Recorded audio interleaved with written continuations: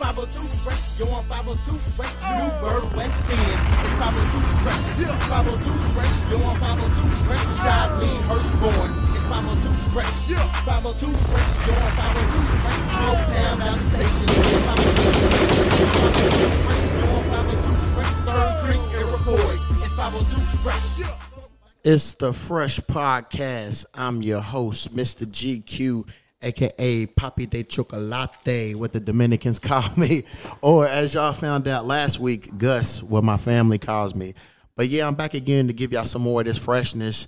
And I got a special guest for y'all. It's my homeboy, you know what I'm saying? We met years ago out here, man. We was out here on the grind. We got my homeboy. We got your new role, Pastor. There you go. Pastor Kevin Francis.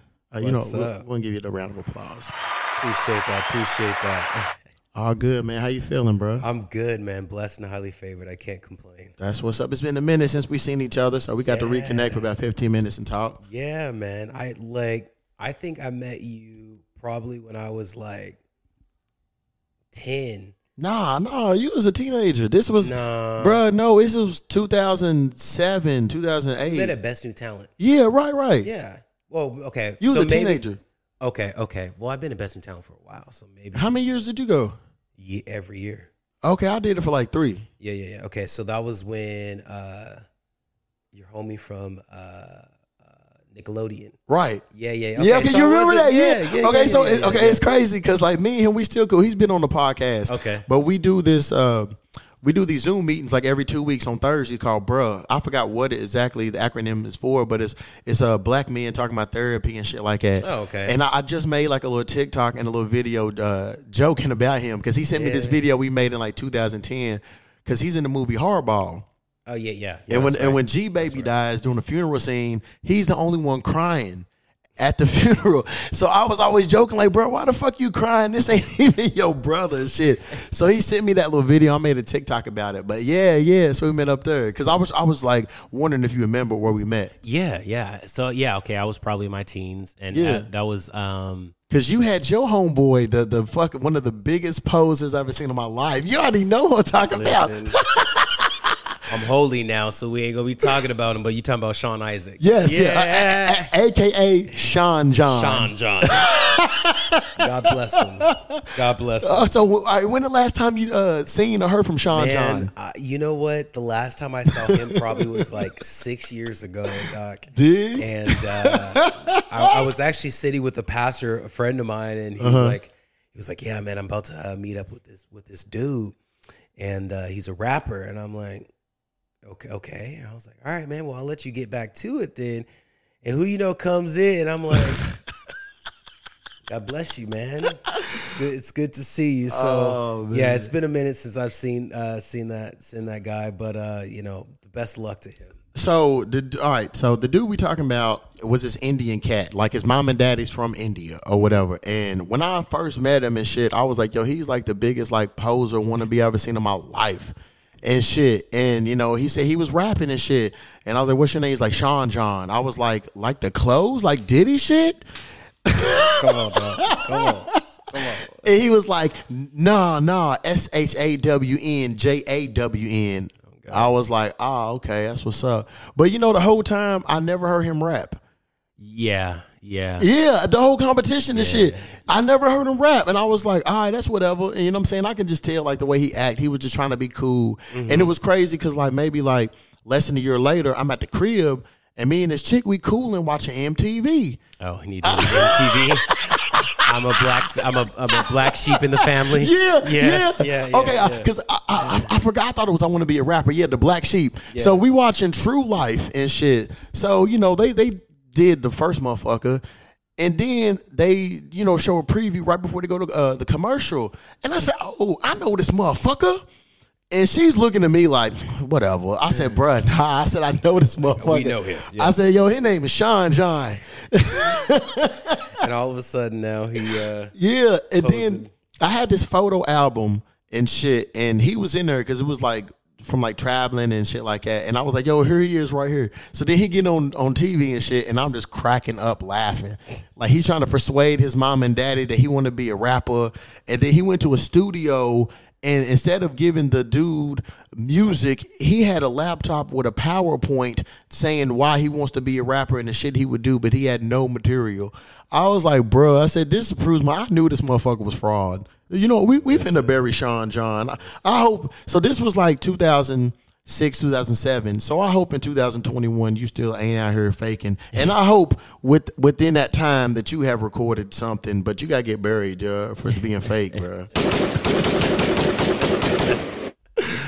You just got buried, you little punk ass bitch. Yeah, I had that shit in my notes to see if you remember. Oh, come on now. Come on now. Yeah. Oh, Sean John, yeah, because I remember he was like, yeah, Aubrey O'Day just gave me dance lessons right before I came here, because I knew she was from Palm Springs, where y'all was from and shit, and I was like, everybody know Aubrey O'Day, and I think that's just people's clutch, you know, to be like, oh yeah, you know, I'm in the music business. Aubrey O'Day is a good friend of mine. Like, listen, Aubrey O'Day and I used to go to church together. What you want me like? You want me to sit there and tell you everything? The funny thing is that people, everyone has a lifestyle but doesn't know how to live life. Right. Okay, and all fun aside, you know, the most crazy part about it is that we know how to solidify our lifestyle. We know how to go out there, make it look good, make it look shiny, talk to the right people, take a photo, say that we're hanging out with them. But at the end of the day, we come home and don't know how to live life. Right. And then that's where identity crisis comes in. Yeah. So for him, you know, God bless him. Right. You know what I mean? And I wish him the best of luck. But we got to understand that, you know, how we got to live life so then we can understand who we are. Yeah, because he was on MySpace back in the day, fronting and posing and shit. Yeah, come on. Come on. Oh, Sean John. But yeah, Best New Talent, they ain't been around since probably like 2008. I think that's the last time I fucked with them. Yeah, I think it was the last time that we actually 2008, 2009, something like that. Yeah. So that was a competition they used to do. They used to go like around the country, and you know, you audition and then you come out to LA. And they did like workshops and auditions and all that shit. And I made like a lot of contacts, like people I still fuck with to this day. Yeah. Off that shit. Yeah. I mean, look at us, man. You know? And it was cool. I mean, I got a lot of really good connections when I was doing music and acting and all that. And super, super dope. It'd be like a 3-day, like a weekend. Yeah. You know what I mean? You would go in, do open casting calls with people, execs, and all that, man. Yeah. And that's the only reason why I met you. And what was the other cat's name that? Oh, the white dude? No. The black dude that you're talking about from Hardball. Oh, yeah. You talking about what's his name? Yeah. Brian Hearn. Yeah. Him. So I mean, like, people like from Best New Talent really soared. You know what I mean? Like they really got, for those individuals that pushed through. I mean, I got Star Search out of there. I didn't know you did Star Search. Yeah, man. That's what's up. So that was like super dope. And then like opened up for Peebo Bryson. Okay. So I mean, we got something out of it. You know what I mean? So I'm grateful for Best New Talent. But because I remember the hotel that they was doing it at, and one little section, somebody had rented it out for their daughter's like birthday. She was a teenager, and you sung "Happy Birthday" and shit. Like you just walked in. I said, "How the fuck Kevin get a microphone?" He just come in there singing. Listen, you got. Yeah, anytime I get a mic, man, I'm gonna take every opportunity to perform, because you never know who's watching. You never know who daughter that is. Right. And back then I was straight, so then I was like, let me see if I can. You know, I was trying to be a player back then. Okay, so you mentioned back then you were straight. I thought you was gay back then. It probably was and didn't even know it. Yeah, that's what's up, though. Yeah, because like when you came out, I was like, that ain't no shock to me. When I first met the motherfucker, I thought he was gay, so it wasn't nothing new to me. But I was like, he was cool with me and shit, so I didn't give a damn. Yeah, I think I did know, but I didn't kind of work through it. I think it was just more of like, maybe it's just a phase and things like that. But honey, here I am now. So, all right. So, when did you come out? I actually came out when I was 23 years old. Officially came out. Okay. 23 years old. Came out on Facebook. So you told Facebook before your peoples? I actually told my peoples first. Okay. I told my family, told my friends. A lot of them knew. even told like my pastors and things like that. And then I was like, you know what? I'm just going to make it official, make it known, because I cannot do this anymore.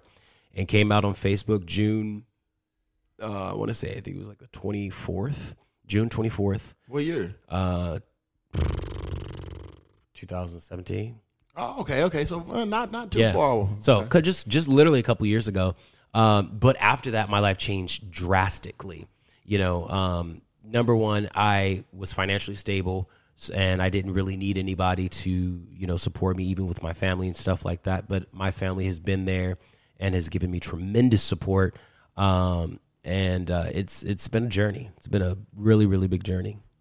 Okay, so how was it? Because I have like a multi questions to like being gay in church. But how was it being gay in church? Just being just a regular, just gay person in church? Because like how I was raised and brought up, I was like, they were saying like being gay is a sin. Abomination. Yeah, you know what I'm saying? It's against the Bible or whatever. So like, so tell me, how was that? Well, you know, for years when I was at church, or starting off as an intern, working my way up into like a leader, and then kind of getting into full-time ministry on staff, no one knew.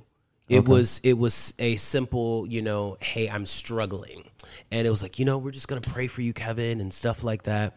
And there was one day that I was sitting and having lunch with a pastor, and I was telling him, like, you know, man, like I'm not struggling. This is who I am, and I had to accept that with myself. And I'll probably say like a week later, I was leading worship. Something didn't feel right in my spirit, and at the end, it was actually a revival night. It was called I think we called it revival something. And so I led worship, didn't feel right. Something wasn't sitting with me. And then the pastor came up to me and was like, hey, man, let's grab a quick bite to eat. You know, I want to talk to you. And I was like, all right, well, you know, let's go run down the street real quick and eat. And he was like, you know, man, I really feel that it's really important for you to step down. You know, I feel like if this is the life that you want to live, that you need to step down from the church? Step down from my position. Okay. Now, let's understand that this pastor was not the senior pastor. Okay. Let's understand that this pastor had no authority to sit me down. But when you come at me crooked, I'm gonna be real. I'm holy, but I'm hood. But you come at me crooked, you know what I mean? Of course, like any man, your guard is gonna come up. And that is one thing that happened, was my guard went up, and I'm like, fine, let's do it. You know, so we walked into the senior pastor's office, and I said, hey, I'm gay, and I'm stepping down, and I'm not coming back. And the senior pastor was like, you know, Kevin, like, we love you, and, you know, da-da-da-da-da, but, you know, the way I look at it, you're going to be like the prodigal son. You're going to go and do what you got to do, and you're going to come back. Well, you know, it's been 5 years, and I haven't been back. Right. And within those 5 years, I have really, really, really been able to understand who I am as a person in Christ. Not a gay man, not a black man, but just as Kevin in Christ, who I am. And, you know, something that really hit me was that my sexuality is bigger than me. You know what I mean? Just because God has called me to ministry does not mean that I have to live on that. So being raised in the church, and it's like I always knew that, you know, it was a sin, but there was always a struggle. And for me, I would not practice. I wouldn't practice homosexuality. And then if I had the temptations, definitely maybe creep up once, twice, whatever. But I always knew it was a sin. And I'll never forget that year I went back into the closet. I'm going to be straight up real. Went back into the closet and was like, all right, Lord, like if this is what you're calling me to do, this is what my leaders are telling me to do, I'm going to trust you, okay? I cannot say that I'm a Christian and I'm a minister of the Lord and I'm not being obedient to my leaders and to my mentors that are speaking into my life. So went back in the closet and it was like, all right, cool, God, I'm gonna just do this. I'm gonna serve. Became an executive pastor and started dating this girl. And it was awesome. It was great. She's a beautiful, beautiful, beautiful person. But I think she knew. I think she knew that I was struggling. And I told her. And I'll never forget a few pastors and I went to Israel for about 2 weeks. And Oh, I've been out there too. oh man, it's dope, man. Tel Aviv, come on, somebody, man. It's like Palm Springs in Hawaii had a baby. Oh, okay. That's it. Like it's just this beautiful metropolitan city. So we were in Tel Aviv for a week, and then we went over to Jerusalem, and we were right by Jaffa Gate at this beautiful hotel called Mount Zion Hotel. And the Lord said, I want you to go every morning to the wall. And I would pray. I've been there too. Hey, come on, I wrote my little prayer down, Yeah, stuck it in the stuck it in the wall, wall. and then like I seen motherfuckers like putting their forehead on the wall and Yeah. shit. So I did that and prayed. Yeah. So like as you go in, as you're like going through the gate, now there's a door. There's like a wall that has like books. It's kind of like a library, and the Jewish tradition believe, and I hope I'm correct when I say this, is that the further you go into that room, the closest you are to God. Okay. So I'll never forget there. Of course, me being the guy that I am, I was sitting up there, and I went on Facebook, and I'm like, hey, everybody, I'm at the wall. You know, if you need prayer, let me know, and I'm going to stick the prayer in the wall. So as I'm sticking the prayer in the wall, the Lord was like, boom, just like that. He was like, you need to move. And I'm like, wait a minute, like, really? Like, I'm content in Palm Springs, California, man. Like, I had a great job. I would work 6 months, take 6 months off, travel, do what I got to do. And life was good. God was like, you need to move. You need to step down. And that was 2 years ago. And I literally went to my pastor. That was, I think we got back in December. I was off the team by December 3rd. And then 2 months later was in Los Angeles. And when I tell you that God worked out every single thing from my housing to my job to finances to everything, he began to do that. So, you know, trying to be obedient to my leaders, you know, I did. And when I came back, we'll go back behind that because I kind of went over, is that, you know, I was like, all right, God, like I'm in this, but I still have this something just in my stomach telling me it just don't feel right. And praying at the wall, God was like, you need to walk in your truth because you're going to be the bridge for those individuals. And coming out of what I call the contemporary church, being raised in Kojic, you know, speaking in tongues, laying hands, spirit filled, you know what I mean? Like being in church for 4 hours and like you sleeping in the pews. I hated that. Listen, I mean, when I was a little kid, I didn't like it. I was like, Grandma, can we go home, please? But now God really molded me in there, molded me in the contemporary church. And then moving to Los Angeles, he was like, I need you to be the bridge for those people. Here's why. Because if the church is not going to do it, who is? Okay, we preach love, we preach grace, we preach all this stuff on the platform. But church today has become a social scene, man. Who's hot? Who's going there? What type of clothes you're wearing? You're wearing the Chelsea boots. We got the lights. We got all this other stuff, which is awesome because of the church had to go to the next level to reach our young people. Young people are paying $450 to go to Coachella, right? When the church is like, wait a minute. So if you want this type of experience, well, we're going to bring this type of experience into the church for free. I get that. I love that because now that you have to understand that we have to represent the gospel to new ages. And I totally respect it.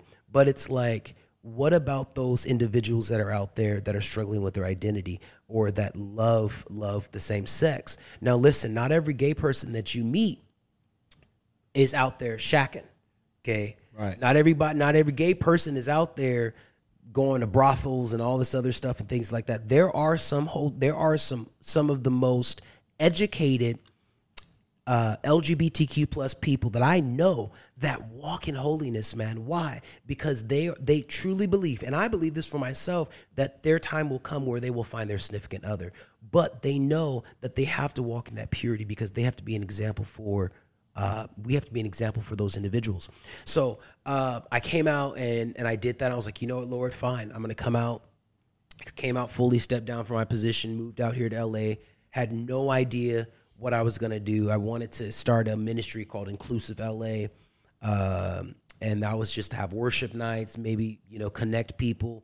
So then people can have a bridge where they can be like, you know what, I'm tired of doing the same thing. I need a place where I can worship God. And I'll never forget, within those 2-3 years of me transitioning, I met my pastor, Bishop Keith Howell McQueen, in Chicago and Chi-Town. And we were talking and stuff like that. And he said, Kevin, I really would love for you to come to our conference. Now, I'm like, bruh, I'm good. I'm not trying to, all that. But he was like, you should come. That conference changed my life.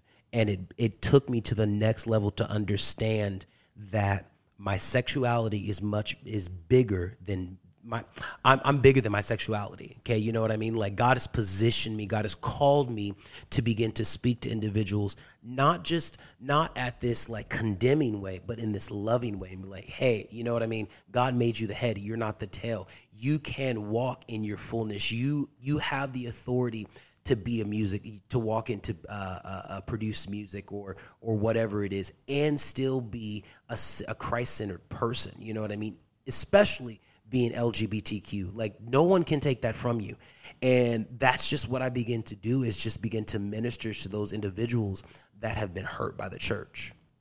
That's what's up. Yeah. Like, I was confused about like the whole gay in church, because like I have a cousin and I always thought she was a lesbian, because like she never had brought dudes around and dated dudes or whatever, but then she was like super religious and shit. Yeah. So I was like, I don't think she's gay. Maybe she just ain't found nobody, you know what I'm saying, for her. But then, she ended up coming out as a lesbian, and me and her aunt was talking. I was like, I wasn't for sure, because she was all in the church, and I thought that was wrong and shit like that. You know what I'm saying? So when you came out as gay in church, how was the people like treating you? Was they like, everything cool, or was like, they was going off? No, they weren't even. I mean, you had a few people that condemned me, but then honestly, man, it was like they just completely shut you off, like you weren't even there. Oh shit! Like those individuals that you would just hang out with or call or talk and things like that you thought that was your brother and sister in Christ were nowhere near to be found. Yeah. And that really caused me to go into deep depression, because these are people that I've journeyed with through a fraction of my life, and really spoken to their lives. They spoke into my lives, and so they were nowhere near to be found. And so, yeah, I mean, definitely, like, I understand how it feels, even for your cousin. Like, it's like 1 minute they're with you, the next minute they're against you, and that's why we have so much of a mental health crisis in the United States, and also in the LGBTQ plus community, because people don't know how to heal from that trauma. And then they find themselves in what I call an addiction, where they go out and find these, they'll go out and try to find someone that will give them that intimacy that they need for a quick minute, and then they're out doing it again. So it's like, you want to sit here and say that you guys are out here doing X, Y, and Z. Well, let's take a step back and figure out why they are that way, because they would not be that way, or trying to go out there and find this intimacy that originally you were giving them, not a sexual intimacy, but a friendship intimacy, a relationship intimacy, a brother and sister in Christ that you can go to and be like, hey, this is what I'm going through. Can you pray for me? This is what I'm struggling with. Can you help me through this healing? But, a lot of that trauma started with those individuals, and we want to sit there and blame them. It's like, no.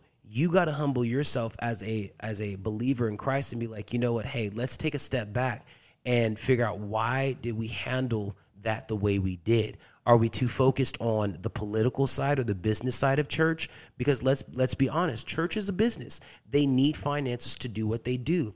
And a lot of pastors won't speak on the topic because of the fact of their members that are giving to the church will literally pull back and be like, no, we're good if you're going to support this.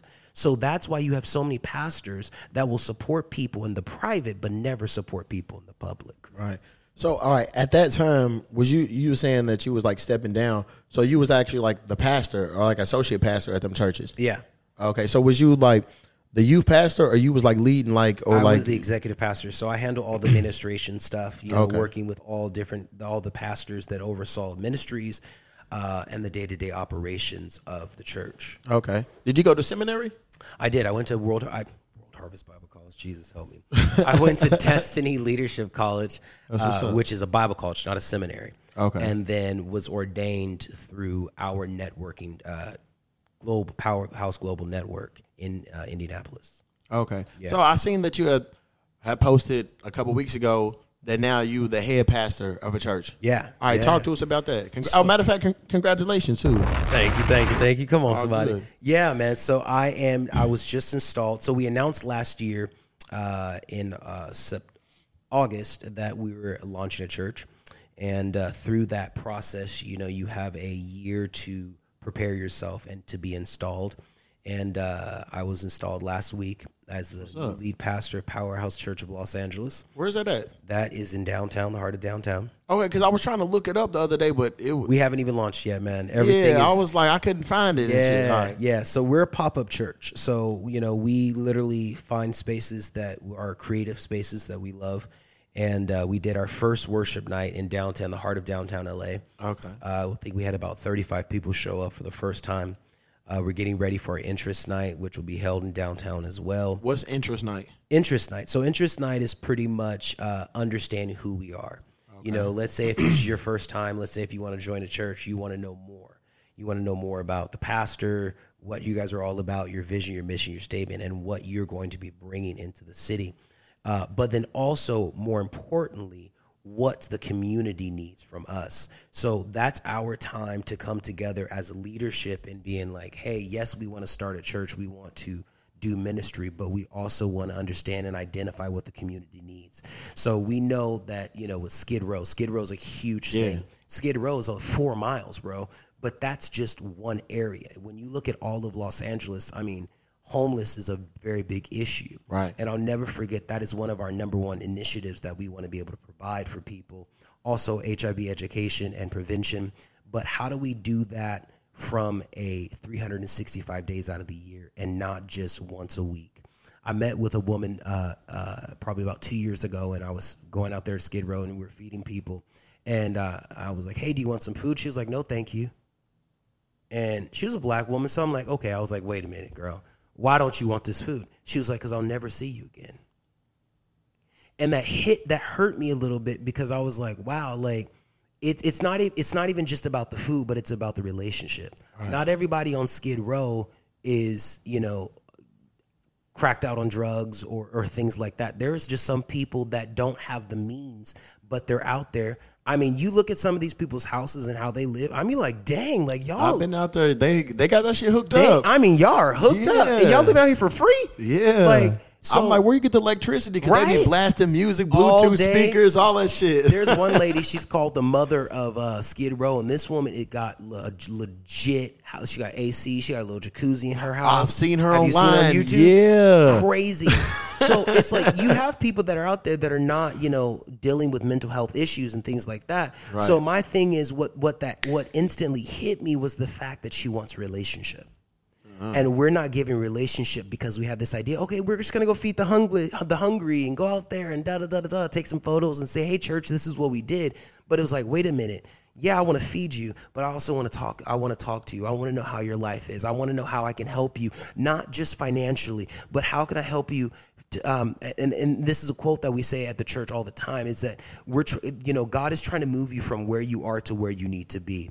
And that takes individuals like us having conversations like this. That takes individuals like me and my leaders going out there and being like, hey, what can we do better as a church? Right. Okay. What can we do better as a church? Not just coming to feed you, once every year or Christmas and Easter and Thanksgiving, but no, how can we provide the means for you 365 days out of the year that you can come to a place where you can shower, eat, breakfast, lunch, and dinner, or maybe you don't have a high school diploma. Okay, well then let us provide that for you. So that's what we mean by interest night. Interest night is understanding, yes, the culture and the foundation of the church, but then also, hey, as you being in the community and you're wanting to be a part of this church, what do you see is missing in your community that we can provide for you? Right. That's what's up. So what made you want to become a pastor in general? I didn't. Yeah? I didn't. let me be very clear about that. I always wanted to do music. Right. Always wanted to do music my entire life, ever since we met. I wanted to be the next Baby Usher back in the 90s, but, 2021 version of it. But I was always in church. My mother would play gospel music when I was in her belly, my grandmother raised me, always had me in the church. I was always preaching, pretending like I was the pastor the same day. And so I was called to ministry. And, you know, at the end of the day, it's not like I chose it. Like I could, truthfully, I'd rather be back in Palm Springs, sitting by the pool, enjoying my life. Yeah. But because God had called me to it, to be that bridge, you know, that's here I am right now. And I think that, you know, there's a lot of pastors that say I'm called to ministry. Well, you know, okay, you know, so you enjoy it, but it's like, man, this is a life thing. You do this for life. You're in the people business. You're going to be disappointed. You're going to be disgusted. People are going to love you one day. People are going to hate you the next. And, you know, a lot of people today don't like to be rebuked. But, you know, you're in that business. You're in that calling. God has anointed you and appointed you for a time as this to come into this city, to come into this season and begin to do the work of the Lord. So, you know, I never say that I chose to be in ministry. I was called and I had to be obedient to what God called me to do and to answer the call. What was like people's reaction to the gay pastor? So hold on, do you like to be pastor, preacher, minister? Like what title do you like? Just pastor. Pastor. Okay, Yeah. so what was people's reaction like? He's a gay pastor. They were a little shocked. They were like, wait a minute. Like, you know, a lot of my friends were, you know, they were supportive. But they're like, but wait, how can you be a gay pastor? And like, I don't get it. I was like the same. Yeah, you know what I'm absolutely. But the way I see it is there is no such, like, I want to go back to the term. Okay. There's no such thing as a black church. And I'm using this as an example. There's no such thing as a black church. There's no such thing as a white church. There's no such thing as a gay church. There is only the church. Right. And the problem is the problem is that we use these titles, we use these phrases and things like that to separate us. I'm not trying to separate. I'm what you call an inclusive pastor. So I think that's the perfect term to use, is that we're inclusive. We're an inclusion, Bible-based community that we love everybody. Now, we can sit here and people will say, well, you know, how can you be a pastor and be gay? I can say, well, how can you be a pastor and eat shrimp? How can you be a pastor and lay with your wife while she's on her cycle? You said eat shrimp? Shrimp, yeah. What's wrong with eating shrimp? Listen. I heard people like say like shrimp and like lobsters, like the cockroaches of the sea or whatever. Yeah. But I mean, I'm just quoting Leviticus. Oh, okay. So when you read the Bible, there are certain things. Like I had a gentleman last week that was quoting scripture saying, you know, what the word says about homosexuality and all this other stuff. You need to do your education. You need to do your research on what you're talking about, because I can sit here and say the Bible says that you're not supposed to lay with your wife while she's on her cycle, or you're not supposed to wear mixed linens and things like that. And all these types of scripture that is, if you want to go there, let's go there. But you can't sit there and use one scripture of the Bible and try to condemn me when you're out here doing God knows what. Right. You know what I mean? So I just, it bugs me, man, that people could sit there and be like, well, you can't be a gay pastor. Well, you can't be a pastor if you're doing X, Y, and Z too. Right. You know what I mean? My thing is, I'm not living on that. I'm living on what God told me. God said, Kevin, you need to be the bridge for those individuals because his people are dying, man. LGBT, I mean, you want to talk about transgender people? Transgender people are dying because of them trying to be who they are. And then, but yet these are God's children. Right.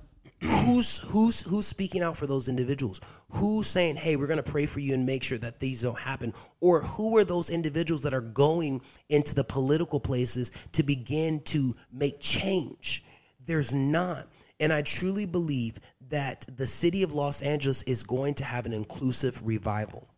I really believe that. I believe that the inclusive church is going to have an inclusive revival where people are going to begin to wake up and be like, you know what? Hey, I don't care if you're black, white, straight, gay, lesbian, trans, whatever you are. I just want to love you the same way that you loved me, the same way that you support me. I'm going to do that for you. Right. And when we begin to wake up and really begin to see that as a people in the city of Los Angeles, I can't speak for any other city, but for the city of LA. And we have, I mean, I think you saw it, especially with the Black Lives Matter movement over the last summer and what took place with George Floyd.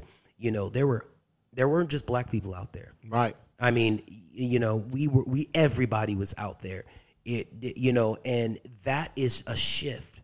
And if we can begin to implement those types of things of like, hey, we want change as a millennial generation, not just for ourselves, but for the generation after us. You know what I mean?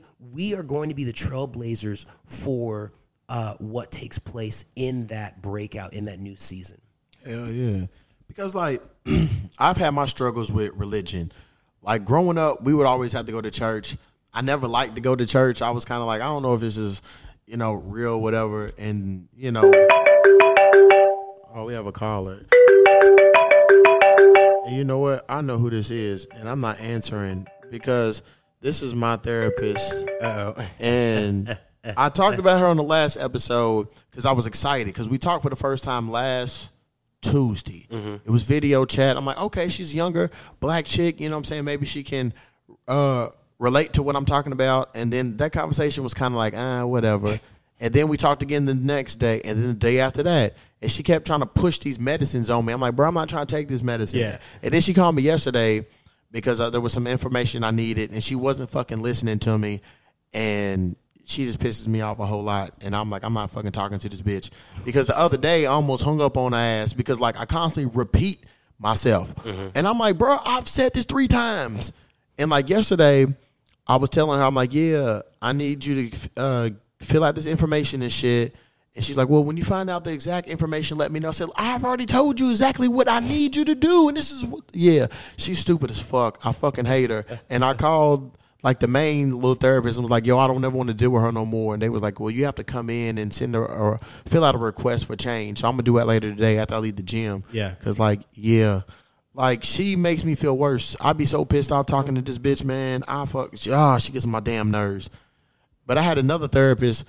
I had another therapy session yesterday or the day before with somebody else. And I was telling her the issues I was having. I was like, man, over this last week, I said, you the only therapist that didn't make me mad or make me angry. I said, thank you very much. And this lady, she's like, cool, whatever. Like, we was like talking and like a lot of therapists, when I be like getting my shit off, I hear them like giggling and shit. Like, I guess it comes off funny.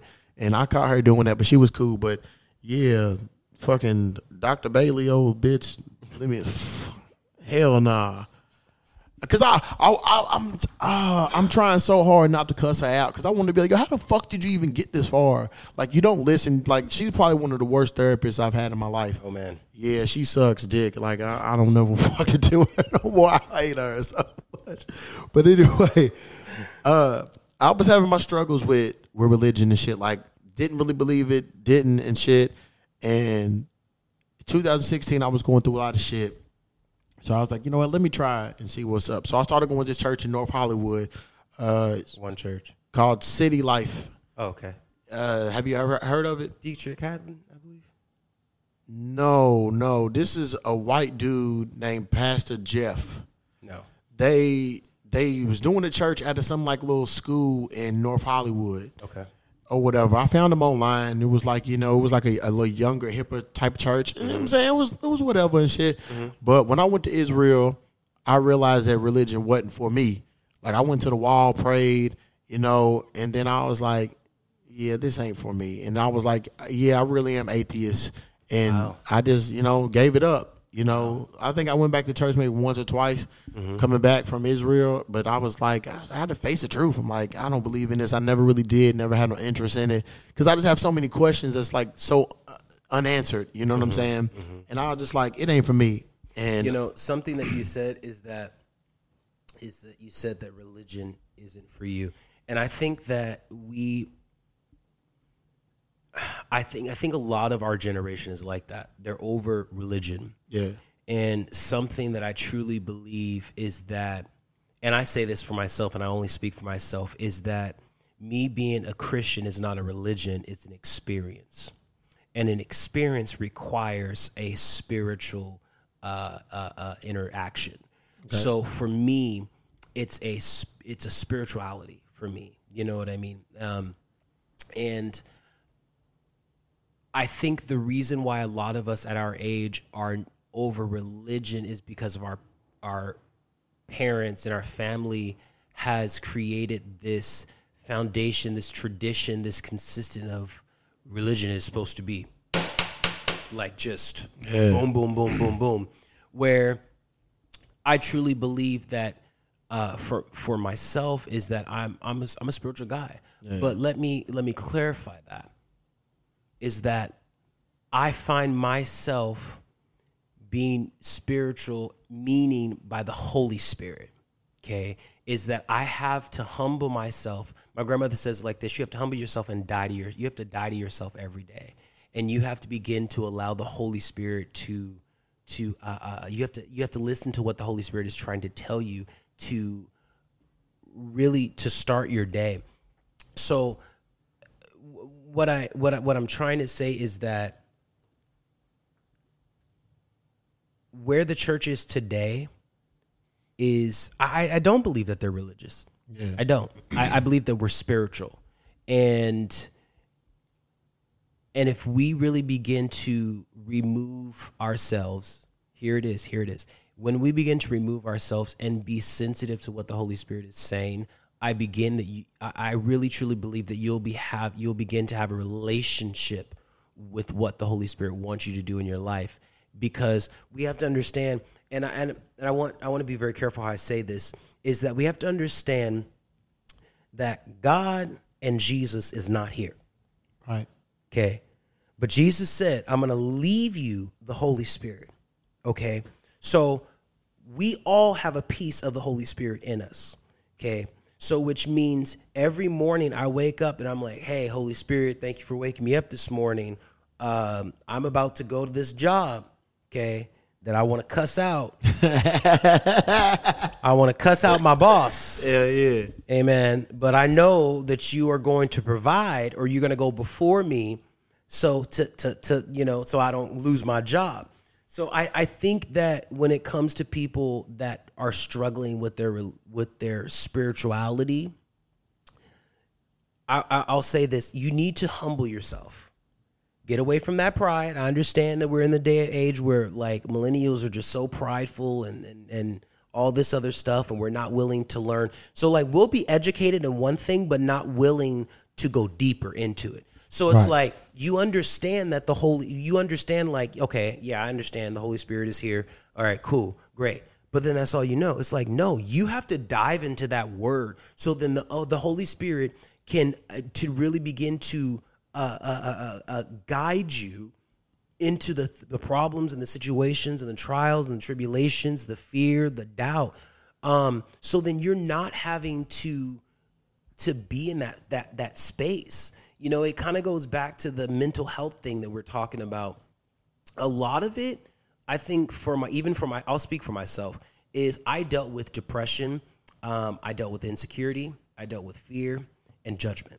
Right. Okay. And being a pastor and being gay and being an artist, that will eat you up. That will eat you up. Like you are constantly being your biggest critic. But then I had to sit with the Holy Spirit, and the Holy Spirit said, Kevin, everything and anything that you produce, everything and anything that you say comes from me, which means it's filtered from God to Jesus to the Holy Spirit to you. So why do you question it? Why do you have this sense of like it's not good enough when God has ordained you to be an artist? God has ordained you to do this. God has ordained you to do that. And it's like I had to sit once I kind of like took a seat and really begin to really kind of unfold that. I really didn't walk in insecurity anymore. You may not get it, but that's okay. Because I know that my talent and my art is not for everybody. Right. I know my ministry is not for everybody. Now, like it's like with rap music. Okay, I'll be 100% honest. I don't get it. It goes in one ear out the other. Now you put on some R&B, some 90s R&B, not this new stuff you hear today. I can relate to it. You know what I mean? Because my spirit relates to it. But it's not for everybody, but we have to understand is that we have to kind of take a step back and begin to be like, okay, Holy Spirit, this is what I'm struggling with. Okay. Can you guide me through this? And instead of just being like, oh yeah, that's what the Holy Spirit is for, and we're going to pray and then leave it alone. It's like, no, you have to press through that, dude. Like, you have to understand that you can't just sit there and be like, okay, well, I'm not going to educate myself on it. How can you wanting to be, I'll say it like this. Your podcast, you started off with, when you first started doing your podcast, you started with what? iPad. An iPad. Okay. Now, because of you learning and you wanting to go to that next level in your production and your quality and things like that, you moved over to an actual digital recording board. Right. Okay. So it's like, look at the Holy Spirit like that. Like, of course you're going to start off here, but you're wanting to go to the next level and things like that. So that's the way I see it, is that it really is more of a spiritual thing, and it's a spiritual practice. There's a difference between praying, and there's a difference between meditation. Praying is asking, meditation is receiving. And if you don't do both, you cannot receive what God wants you to do in your life. That's what's up. I was praying, and I never felt like my prayers was like being answered. And then I just felt like I was just talking to myself. Mm-hmm. So I, stop. But like, I would meditate. I would go to the Buddhist temples and shit and like meditate with the monks. And like, that made me feel so much better and shit, just to sit and like just breathe and not think about nothing. Yeah. So hell yeah. Yeah. So you understand, you understand you can receive so much in that time of meditation. Right. And, I have a good friend that's a Buddhist, and talking with him, it's like, oh wow, like that's a good way of looking at it. But it really does help. It does give you the sense of peace and understanding. And I love that. Like, I have to do it every morning. Like, I cannot start my day without praying first and then meditating, because it's like the Bible says, ask and you shall receive. So it's like, okay, God, I'm going to pray and ask for you just to give me understanding today, or give me patience today. And I need to have that time, in that quiet time, to receive like whatever God has for me in that moment. Right. Hell yeah. We're going to take a break off religious talk for a little minute. But I want to give a shout out, man, to my peoples. I have my aunt, my goddaughter, my two cousins, my cousin's girl, and then my new cousin, my aunt's daughter-in-law. You got a lot of cousins. Yeah. I went back home to Kentucky last week for a couple of days and chill. And my cousin Shanae, I just want to give a shout out to her. She got engaged over the weekend. Come on now. Yeah. Like, her and her kids and our homegirl went on a trip like a couple weeks ago, like a little 24-hour trip. Mm-hmm. You know what I'm saying? And then she did it again. I was like, damn, motherfucker, why didn't you tell me? She was like, oh, me and my dude. I was like, I would have went and chilled. And then she had FaceTime me. And then she had put her hand up. And I'm like, oh, shit. I see the ring. I'm like, damn. So I was like, that's what's up. So congratulations to y'all. So ready for the wedding and all that shit that comes with it, I guess, and shit. Yeah, but shout out to my aunt. Me and hers were cool. I mean, she like told me before we started recording, like, you better not say nothing crazy. Like, meaning, like, don't say nothing about her sister and family members and shit. I was like, all right, I'll be cool. And I did. I was like, all right, I was cool. So yeah, but shout out to them. We had a good time just hanging out. I hadn't seen them in a minute, and then my aunt had got married, so we hadn't had a chance to see and hang out with each other. So that was cool. But I give a shout out to all the cities and countries and the people that listen. They show me love by listening. Absolutely. So I showed them love by shouting them out. So we got United States, we got Sweden, LA, Charlotte, Dallas, DeLand. Y'all knew. Shout out to y'all. Let me know where DeLand is. Louisville, Oklahoma City, Redondo Beach, Torrance, The Unknown, Fullerton, Laguna Niguel, Mason, Merced, Miami. I've been wanting to go to Miami. You been up there? I'm actually going December 4th. That's what's up, bro. I've been wanting to go to Miami forever. Come on. My first time. That's what's up. Let me know how it is. I will. Nashville, New York, Palmdale, Stockholm, Vista. What else we got on here? Phoenix, Long Beach, and we got United Kingdom, and we have Burlington, Greensboro, Oceanside, and we have a whole lot because it's Zambia. I've been wanting to go to Africa too, and like that's where the little falls I've been wanting to go to is at. The what? Oh, I can't even think of it. Devil's Pool. Oh, okay. I've been to South Africa. I haven't been to like. Yeah, so originally I was gonna go like 2 years ago, but there was a drought. So Devil's Pool was like there's like these little canyons with these little waterfalls, and you can like be at the edge of it and like not fall off and shit. Oh, wow. It's like dope as hell. And there was a drought, and so I couldn't go. I was mad. So I ended up going to Thailand instead. Shout out to Lusaka, Lusaka. Shout out to y'all. Shout out to Peach Lake. Y'all knew. So let me know where Peach Lake is. I ain't never seen y'all before, man. Shout out to y'all. Shout out to Kansas City. Who else we got on here? Shout out to Providence. That's out there in Rhode Island. I know Providence. I ain't never been to Rhode Island and Providence is legit. Yeah, I'll check it out because they got a lot of seafood. Boston, right? Yeah, it's up there. Shout out to New Philadelphia. I forgot where that was. I looked that up before. Shout out to San Diego. Shout out to who else we got on here? Pigeon Forge. I've been wanting to go to Pigeon Forge. That's out there at Gatlinburg. So, and it was crazy because I was just looking up some places because I was thinking about going. So I'm gonna go out there pretty soon. Shout out to East Los Angeles, East Los. Shout out to Vista. Shout out to Destin. Who else we got? Shout out to Brazil. Shout out to Albuquerque. This is called Betim, Betim. Y'all knew. Welcome. Shout out to Chelmsford, Chelms Ford. Shout out to y'all. Appreciate y'all for listening. Shout out to Denver. Shout out to Destin. All my white friends used to go to Destin, Florida back in the day. Because that's where like Jimmy Buffett be performing all the times. Like my little buddies and shit who used to live down the street. Matter of fact, one of them, I'm gonna get back to y'all because I'll try to link up with y'all the other day. Shout out to Grapeville. Shout out to Mansfield, LaGrange, Indianapolis. Shout out to San Jose. Shout out to Beverly Hills. That's what I'm trying to. Whoever in Beverly Hills is listening, because y'all listen quite a bit. And if y'all got some money, let me know. Let's link up. Because like one of my goals, I'm trying to move over to Beverly Hills. Come on, for real. Let's link it up and get it going.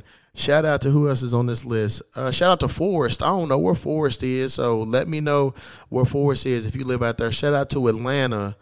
Shout out to who else is Pittsburgh. Shout out to Mexico, South Africa. Shout out to Barstown.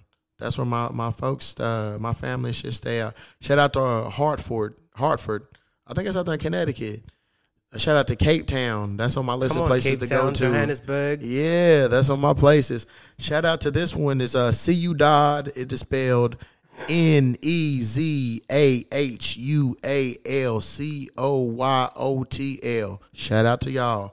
Y'all knew. Shout out to Dahlonega. I don't know how to pronounce it, but y'all popped up for the first time. Shout out to y'all. Appreciate y'all listening.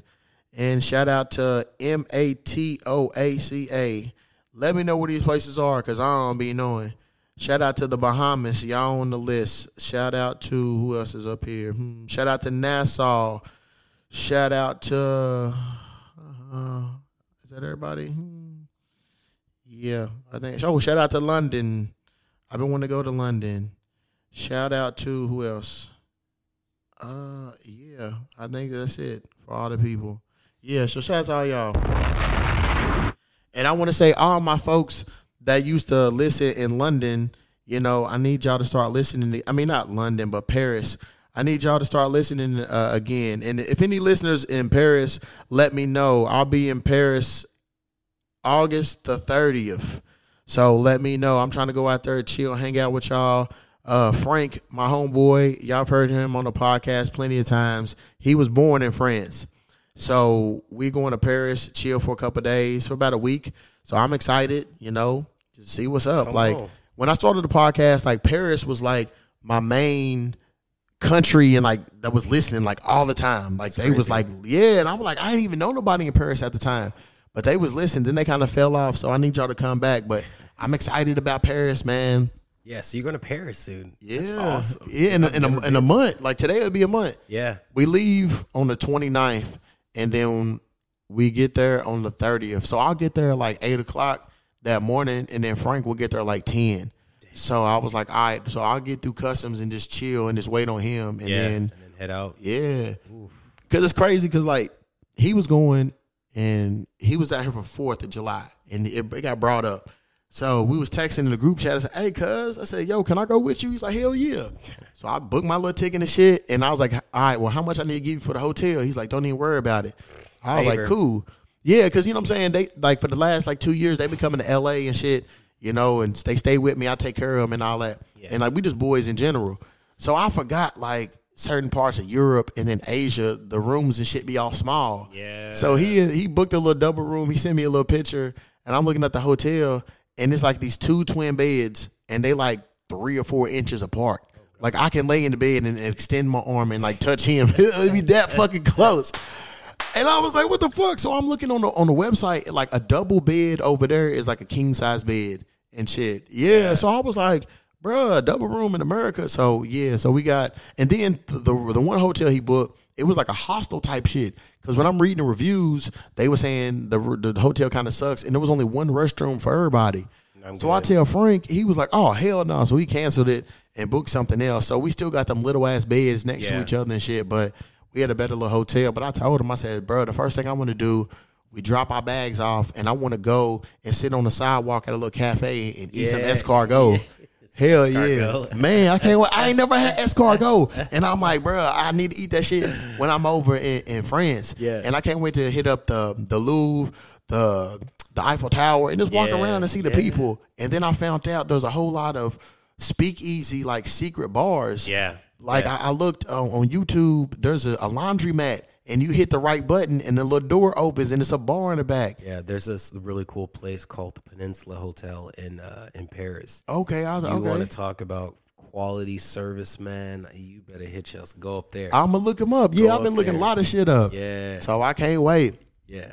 So I thought I had the Rona, so I went back home last week, and it was cool. Met up with my peoples and shit. Like the night I met up with my aunt, we recorded the podcast. I met up with my homeboy Frank and my other homeboy Rashard at this little bar. And I see them, and then I see my cousin, and I'm like, yo, I texted this bitch earlier today. He ain't even hit me back. So then I'm like, hey, whore, I fucking hit you up. So he's sitting with some people that didn't know me, and he turned around and shit and stand up. So they looking like we gonna fight and shit. And then, you know, and then he's with one of his son's mom, and I was like, oh, he's with her. So, you know, we talking. Then he tells me that his one ex, his 2 sons' mama, they broke up. And I was so fucking happy. He should have got rid of her ass years ago. He should have never got her pregnant in the first place. But I'm so happy that he finally seen protection. Yeah, he seen the light, and he ain't fucking with her no more. And then the one chick he fucking with, I knew her from back in the day. Like when I still lived in Kentucky. We always had a good time. She was cool. So, yeah, man. So I'm glad that, you know, they rocking, and he's not with that little chick, and he's seen the light, and he was looking like a sucker for a minute. Yeah. So he finally seen the light. But I came home on Thursday. Mm-hmm. So I was on a Zoom meeting with my homeboys, you know, Brian, and like my head was hurting in my stomach, and I was like, well, I haven't ate all day. I traveled, and I didn't sleep that night. Yeah. So I'm like, maybe it's that. So I started cooking and shit. And I just was feeling worse. So I didn't even say nothing. I just shut my laptop. I didn't even tell him bye. I just left the meeting. And I'm trying to cook, and I'm sitting down. I thought I had to throw up. I went to the bathroom. I didn't. So then I'm started eating. And then I couldn't even finish my food all the way. I was almost done. And I went to the bathroom and threw all that shit up. Wow. So then I'm laying there. Then I get the shits.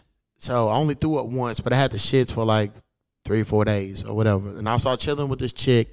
She's like, oh, it's like, you might be sick. You might have the Rona. So she gives me the little home test. Mm-hmm. Take 2. They say negative. I'm like, I don't know if this shit work.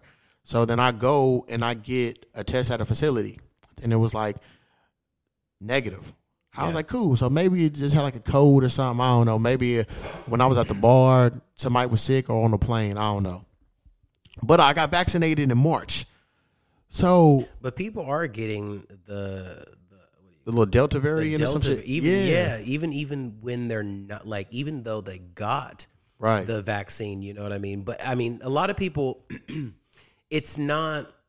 I'm not a doctor, but a lot of people are saying that it's not as bad as what COVID was. Yeah. At first, especially with having the thing. But it's funny you say that because I traveled maybe almost 2 weeks, and same thing. Like, dude, I just came home and I was just like sick, and it didn't have the doo-doos. Didn't have the doo-doos. Oh shit, I did bad, bro. Didn't have the bubble guts, but it hit me, dude. But like, I just think it's like, I don't know if it's just because we haven't like, I know for me, like, I haven't traveled in like 7 months. Shit, I've been traveling this whole time. Yeah, I mean, low key though, I was traveling a little. I was going to Indianapolis, Chicago. I mean, I think I went to New York for a couple of times, but then I took a break. So I don't know if that hit me, but I know for myself, like going to that conference that I just came back from a couple weeks ago. I mean, like, I was yelling, screaming, shouting, preaching. Yeah. So I know that took a lot on me. So at first, I was like, "Oh dang, I got COVID." No, and went and got tested. They're like, "No." I'm like, let me go to another place. Right. You know what I mean? Because it's like we all, for some reason, our minds always tell us like, go one more place, and didn't. So I just think it's just I think it's a lot has to do with the actual vaccine. Yeah. And how it is fighting off certain things. And maybe that's why we get these little sicknesses or things like that. But I'm telling you, man, y'all need to go get vaccinated so we can end this thing, because I'm tired of wearing these masks. Me too. And I know a lot of people are just like, oh, it's fake. It's not fake when almost 600,000 people in the U.S. have died from COVID. Mm-hmm. And you want to talk about it's fake and you don't want to take the vaccine. At this point, you're being selfish. Yeah. Okay. And I'm trying to, I'm trying to go to Greece, and I'm trying to go back to Israel. I'm trying to hang out with people. So y'all need to go and get vaccinated. That's all I'm going to say. And like, I was like losing my taste a little bit, and I was chilling with this chick, and then she had started to get sick or whatever. And she was like congested. And then the other day she was like, yeah, I can't really taste nothing. I was like, oh shit. So she hit me yesterday, was like, yeah, I got tested at work. I tested positive. And I was like, what? So then I went yesterday and got a test. I got the rapid and the PCR. So the rapid, that shit, this is 15 minutes. That shit came like 4 hours later. I said, bro, what are y'all doing? 4 hours? Yeah, bro. I was like, what the fuck? So it finally came through. It said negative. So I told her, I'm like, shit. I said, it's weird that I was the one who was sick first. Has she been vaccinated? Yeah, she got vaccinated in like December or something. So you know what I wonder is, I wonder if the people that got vaccinated later or in the beginning, because a lot of people are saying that we're gonna need a booster shot within the next couple of months. I'm wondering, is that vaccine kind of like slowing down a little bit? Maybe so. But go ahead. So I tested negative, and then when I was walking out the door coming here, I got a text message that my PCR test came up. I was like, so maybe the PCR test is different, and then it said negative and shit. So I was like, damn, it's crazy. Like, I felt like I thought I had it and shit. But then she ended up getting it. I was like, that's weird. So, like, I felt bad. I was like, I must have had COVID, because, like, she ain't been nowhere. Yeah. Just home and work and shit. Yeah. So I was like, damn, that's crazy that, you got it and I didn't and shit. Mm-hmm. Yeah. That's crazy, man. I was like, it's weird. I just knew I had it. Our bodies are different. That's the big, I mean, it hit some people like a ton of bricks, and then like one person was like, yeah, I had it, but I really didn't get any symptoms. You could be asymptomatic. I think that's the word. Right. So, I mean, it's just crazy. Yeah, so I was thinking either I got it en route on the plane coming back to Kentucky, because when I got there, I just went to my homegirl's house, chilled, and then the next day, what was I doing? I just rode around a little bit, only seen family, and then went to the bars and shit.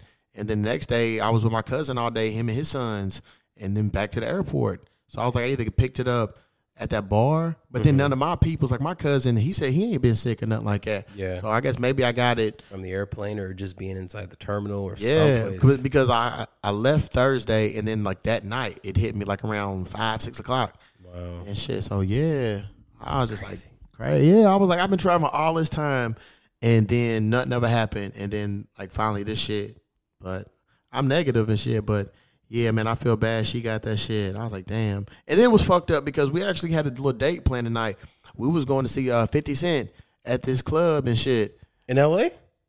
In San Diego. Oh, okay. So I need to call and see if I can get a refund. I'm gonna be like, yo, get your money back. Me and her got COVID and shit. Yeah, I'm mad too. I was like, Blame shit. it on COVID. I got the little VIP tickets. Can't even use some hoes.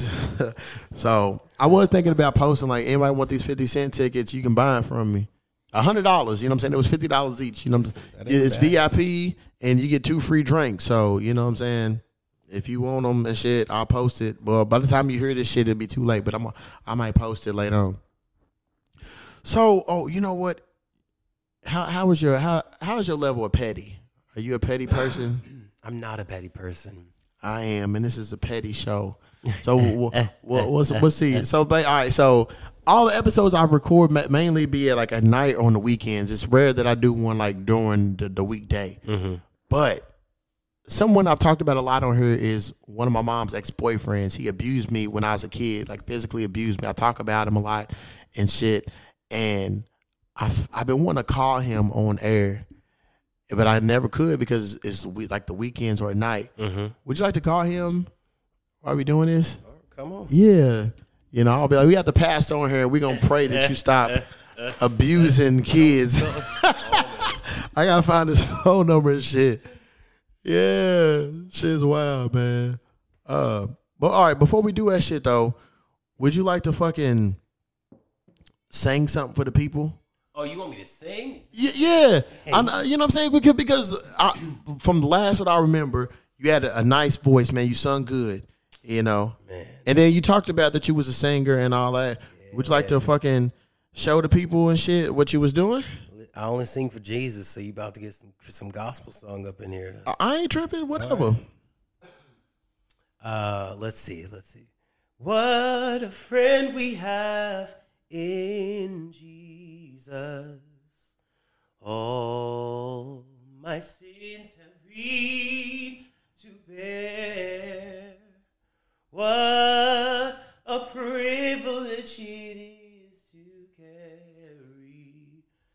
All my sins have He to bear.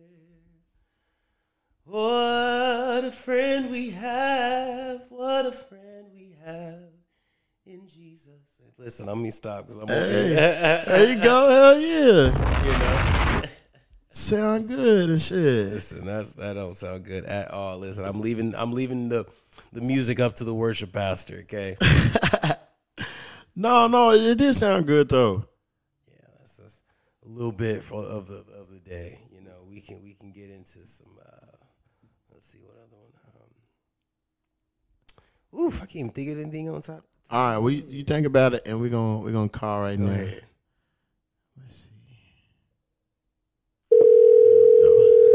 Thank you for calling Pruitt's Discount Kangen Water Store of Nashville, located at 811 C. Dickerson Pike. We will be closed Sunday, July 4th and Monday, July 5th. We are now accepting appointments for first and second shot COVID-19 vaccines. Does he work? Be sure to support your immune system during this COVID-19 season and pick up a bottle of Dr. Pruitt's Potion. Stop by for a free sample of Pharmacist's Blend Hemp Oil for chronic pain or for anxiety and our Eczema Oil for skin conditions. The hours... Press 0. We need to talk something.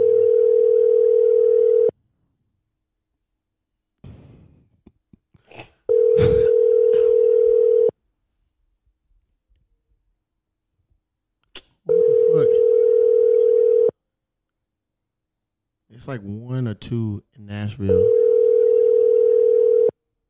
They should be open. I'm going to leave them a message. Thank you for calling Pruitt's Discount Pharmacy and the Kangen Water Store of Nashville. Please be patient and we'll be with your call as soon as possible. Oh. Record your message at the tone. Press any key or stop talking to end the recording.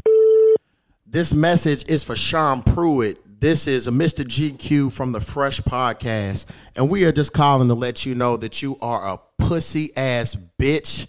You a child abuser. You ain't nothing but a punk ass fuck boy, and you owe me 5 minutes. You better quit running from me, you little punk ass bitch. Yeah, you blocked me on Instagram, bitch, but that's the only place you can block me. You don't want me to run up and get done up, you little punk ass bitch. Fuck you, Sean Pruitt. You a little pussy asshole. You a child abuser, motherfucker. Come see me. You got the phone number. Call me back, bitch.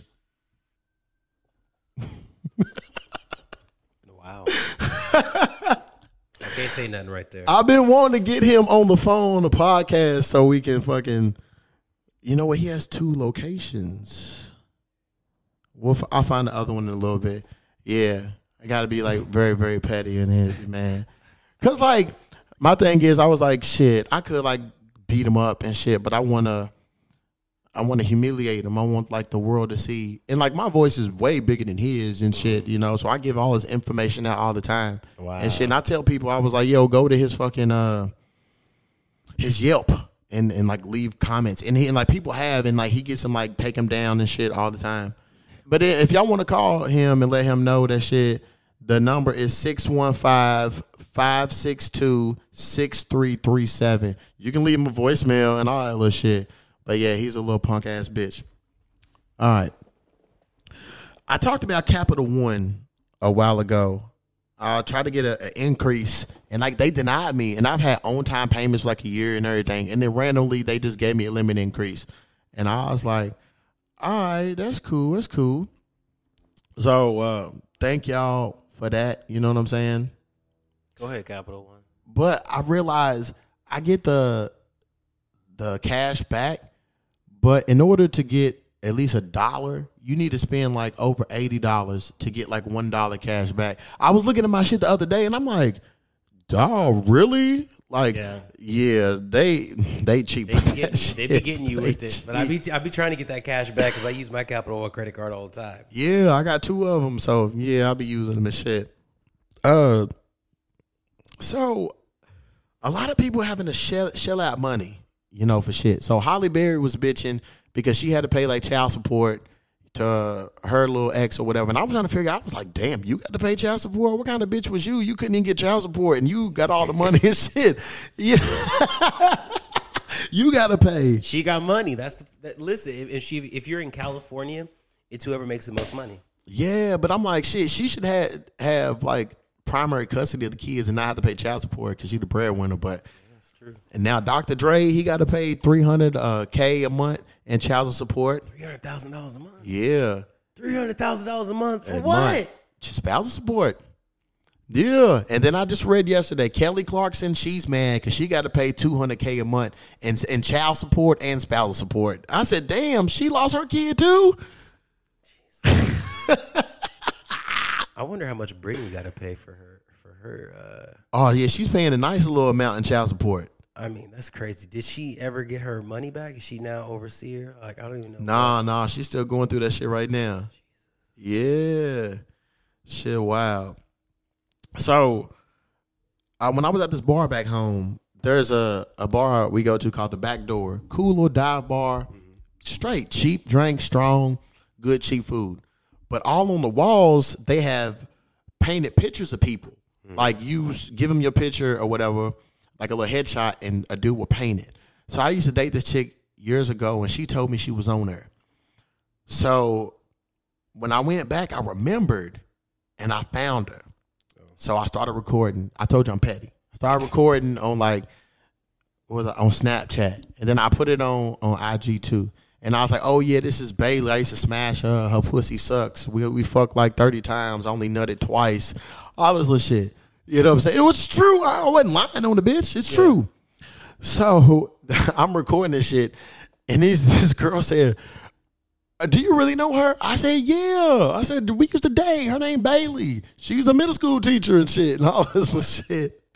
So then I took a picture next to the wall with her little painting, like pointing to her picture with the thumbs down, and I put, when you run into your old hoe at the bar, and I tagged her and shit on the gram. But she never seen it though. Like, I don't know, she just didn't see it, but I tagged on her. Motherfuckers was like, cuz, you're wild. You really tagged the bitch? I said, yeah, shit. If I'm going to talk shit about you, I'm going to make sure you know. Yeah. You know what I'm saying? But, yeah. But then I told the bartender, I'm like, hey, I need to put a real motherfucker up here. I need my face. And she's like, yeah, the artist, he's taking new people. And I'm like, cool. Well, how big are the pictures? I'll show you a picture. Like, so like something like that. no, it's a nice size. He paints. Oh, so it's like an 8x10. No, it's bigger than that. I'm about to show you. So she was saying that the dude who does the painting, he is taking new people, and I was like, well, can I email you my picture? She was like, no, it has to be fucking photograph or something like that. Yeah, I need to print it off. And I was like, oh, okay. So like that's the picture right there. That's the wall. Oh, so it's a nice size. Yeah. Yeah. So you can see and shit. But yeah, so I forgot to go to like the Kinko's and print off a picture and give it to him. So I have to do it like next time I'm out there. That's crazy. That's a big piece of artwork. Yeah, like on that. I was thinking like he would like paint a picture like a small little. Nah, this is like a bust. That's like a huge. And like they have it all along all the walls in the whole bar and shit. Wow. They got people's like, you know what I'm saying, heads on there. So I'm like, y'all need to put me on there.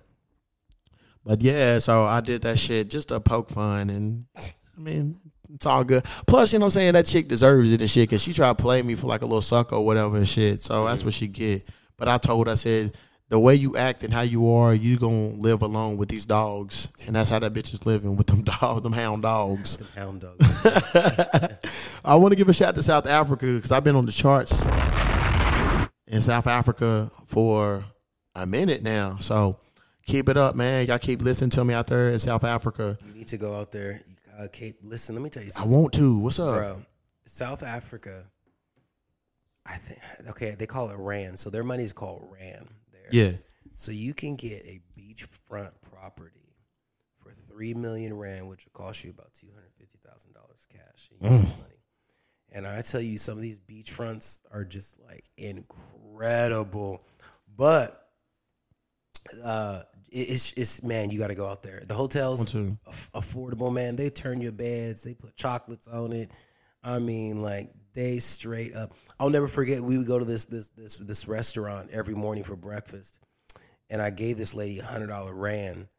And you want to talk about some amazing people in Africa? These women, these black people are grateful. So every day I would give her $100 Rand.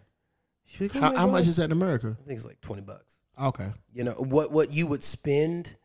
Well, you think about it. The breakfast is like 6 Rand, okay, which is like it's a cup of coffee, okay. Yeah, girl. Here you go. I mean, listen, because listen, I believe it's better to give than receive, and at that point, but they treat you so good, man. I mean, treat you so well. The lamb out there is amazing. The food is just delicious as well, but definitely want to go out there and go to Cape Town first and then go to Johannesburg. Did you go to the beach with the penguins in Cape Town? I didn't see any penguins. No. There's this one little beach where penguins live. They have a little colony and shit. Oh, in really? Cape Town, yeah. I did. Okay, no, I didn't go there, but I did go to Table Mountain and saw. I want to go up there where, too. See, this is so bad of me. Forget his name. Oh, we're talking about. Yeah, I know you're talking about. Yeah, president of Mandela. Mandela. Yeah, where Nelson Mandela was. Where you actually go up all the way up to Table Mountain. You could see where the prison was. I wanted to go to the prison too, bro. Just unbelievable. I mean, it's freaking beautiful. Just to kind of have that moment. But no, I have not been where those are. It was hard, man, because like a lot of the time I was working. But I told myself I definitely want to go out there at least for like 2 weeks. Hell yeah, me too. 2 weeks there, 2 weeks back in Israel, man, and just enjoy myself.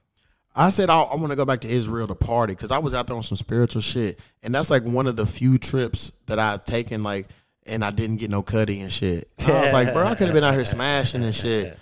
Yeah, so I'm like, I want to go back out there just to party. Yeah. And I want to go back to the Dead Sea. The Dead Sea was cool. Yeah. And then I guess I would see like the historical sites where they say Jesus roamed and shit. Have you not seen it yet? Yeah, I did the Dead Sea. Oh, you did? Okay. Yeah, but no, yeah. but did you actually go and did you go to the 5 stops where they crucified him and like see where he was laid and I didn't see that. It's a very, very it's tense. It's very intense. I mean, we did the entire thing. We went from the Jordan, where Jesus walked on water, all of it. We did the entire thing. Yeah, because when I was in the Dead Sea, I saw like on the other side there was like lane. I was like, hey, yo, what's that over? And the dude was like, oh, that's the country of Jordan. Mm-hmm. I was like, oh shit, that's what's up. Yeah. Jordan is not what you think it is. But then you have Syria. I mean, like you see Syria and stuff like that, but they're going through a lot right now. Yeah, I know. A lot. So I don't Yeah, think for a minute too. Yeah, so I don't know if I'm going to be over there for a minute just until things calm down. But yeah. Yeah, I went July 2016. Mm-hmm. Yeah. So, I mean, it was cool. You know what I'm saying? I liked it and all that other shit. All right. Okay, you remember the song we was going to do? No. You had hit me up and was like, yeah, I want to do a song called Band, Bougie Ass Nigga. And I thought that you was wanted to talk shit about bougie people. So I think I even found a beat. Wait a minute. Did I really? Yeah. Oh, my God. I might have to go back and look and try to find the messages. But so I wrote the song and shit, and I told you, and you was like, no. I wanted to be like, I'm a bougie ass nigga. And I was like, oh shit. I was like, damn, I'm not even with that bougie shit. I said, my verse is talking shit about bougie people. That probably could have been the switch right there, because I've called myself a bougie nigga, then you coming over around me. About, look at this bougie ass nigga.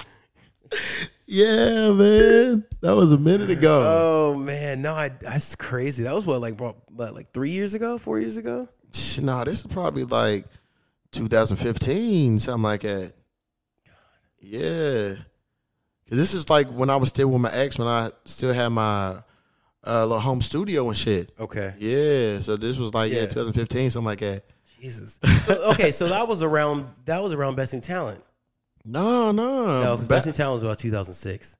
Yeah, so I was living in Palm Springs at the time when I hit you up. Okay. Or no, I was out here. 2015? Yeah. I was out here. Yeah, okay, that's crazy. Yeah, man. I was like, that would have been funny. That would have been funny. I should. So, a pastor that I really like, and I've been watching him a lot on Instagram lately, is Thaddeus Matthews. You know him? Thaddeus Matthews. The cussing pastor. Oh, man. You know him? I don't know him personally. Have you heard of him? But though? I have heard of him. Oh, my. He is hilarious. Yeah. Oh, man. So I think the one video I saw, some woman call him, or he was reading something, and I mean, he cussed them out like a sailor, dude. Yeah. I was sitting up there like, oh, God, oh, Lord. Like, yeah. Like, so I was looking at him yesterday on IG Live, and he sells like this little honey. And I've heard about this honey from a few different people. And the honey's supposed to make your dick hard or whatever. And shit. So he's selling it and shit. So he's up for like, you know what I'm saying? He's like, your husband can't get his dick hard. You can't be sucking no floppy dick. Like, he's legit, man. He's raw gutter with it. And I'm getting ready to reach out to him to see if I can get him on the show. Oh, he is fucking hilarious. Yeah. Like, yeah, he be like, shit, how you got a pussy and you broke, bitch? Wow. And people will call in and he cusses them out. And I want him to cuss me out and shit. But yeah, he's fucking hilarious. Like Thaddeus Matthews, the cussing pastor. And yeah, like he gives no fucks and shit. Where is he located? Memphis. Oh, he in Tennessee? Yeah. Ooh, God. Let me be careful because I got family in Tennessee. Yeah. So I'm like, shit, I got to fucking reach out to him and shit, man, and try to get him on the show. Yeah. Because, That would be fun. the cussing, he's hilarious as fuck, man. Hell yeah. All right, let me see what else we got up on here. We talked about old Best New Talent and shit. All right, man. You said that you made like connections and shit, but did you feel like Best New Talent was like really worth it? No. Yeah. Honest, you know, Linda. You remember her name too, yeah. I remember her name. Linda did the best she could, but Yeah. you know, I think after like the year that you and I did it, at that point she was just really trying, man. I mean, the first year I did it, I mean, it was legit. Like there was over like at least 3,000 kids coming there. But the problem, I think that she was having some legal issues. Yeah, like previous people who had won shit was like suing her because they didn't get paid or the opportunities and shit. Yeah. So it's like they would get the callbacks. Yeah. You know what I mean? I would get the audition, stuff like that. But there was like my first year I took second place. And you know, I'm like, all right, you know, I want my change. I want my little earnings. Never saw it. And she was like, well, that was, you know, it paid for your scholarship. I'm like, what scholarship? What are you talking about? Hey, don't try to play me just because I'm black. Okay, I know my mom paid some initiation fees and stuff like that. But yeah, I think that she had a lot of legal battles with people like that, and then I believe that rumors started getting back into like the entertainment industry, and people start pulling out. They're like, listen, we don't want nothing to do with this. Like, we got our own battles to focus on. But I mean, in the first beginning, it was cool, but then like after a while, it's just like, I'm done. Yeah, because my first year I went, I think it was 2005 or 6. I went like 2 or 3 times, and they did a little acting camp, and I went to that, and like they had different coaches and people in the industry, and then we did auditions for agents, and I had an agent that wanted to sign me, but they was like, we're not going to sign you in Kentucky. Like, you need to move to LA, and as soon as you get here, you know, we got you. Yeah. But that was like years ago, and I didn't move to LA till like maybe like 10 years later and shit. Wow. But yeah, it was crazy, man. Like when I first went, it was a shit ton of people. It was at this nice ass hotel in like Culver City or somewhere right on the outskirts, like Beverly Hills. Yeah. And man, it was like dope as shit. And then I noticed the second one wasn't as nice as the one before. And then the third one, you know what I'm saying, it was like fell off. But I think like I went to the last one that was good. I think maybe like the 2 before then was good too. But I found out about them on the radio. I was actually on my way to my acting class, and they was like, had some shit at the mall. So I was like, I'm going to check it out. So then I went to the mall, and they was like, what? No, they was like, no, it's at the other mall down the street. I was like, well, the radio said this. So it was Lynn and her partner at the time. That's her name, Lynn. Lynn, yeah, you said Linda. Yeah, Lynn, yeah. And red hair. Yeah, British chick. Yeah. So I did the audition or whatever, and then they was like, we want you to audition it again tomorrow at the Hyatt. So I went up to the Hyatt, did the audition, and then that's when they was like talking about we want you to come to the best new talent shit. And I was like, okay, I was young and shit and whatever. But then other people who was there was like, oh, you got to pay. They was like, oh, this shit weak. But I was like, man, fuck, I want to check it out. It sounds good. And I mean, I'm glad I did it or whatever, because I was able to come to LA for the first time, get my first like taste of like of the industry, and like meet people and connections and all that shit, and then learn or whatever. But yeah. They was finessing motherfuckers and shit. Listen, they was definitely trying to make a little money off it. Let's be real. Like, but it was cool. I mean, like it got me to where I needed to be in that season in my life. You know what I mean? Like, so I mean, all I'm still cool with Lynn's daughter. Her one daughter did my first headshots and shit. Oh, really? And then she had another daughter who would just be there, just hanging out and shit. And like over the years, I would see her, and we just got cool. We still cool to this day. She got married a couple years ago. Nice. And she had a friend. I forgot her name, but I wanted to smash her friend because Lynn's partner, it was her daughter and shit. Or whatever, and like, yeah, man, that bitch was weak though. She acted like she didn't want to give me the pussy and shit, man. I forgot her name, but I was like, oh, hopefully, coming back. I need to get her. Yeah, like, yeah, it was a cool experience, man. I was trying to figure out who was the first Best New Talent winner. His name was Chris Dunn, some white. Oh yeah, Chris Dane. Yeah, Chris Dane. That's my boy. Is he still out here? Yeah, so he live in San Diego. Oh, okay. Like no, like so I met him there.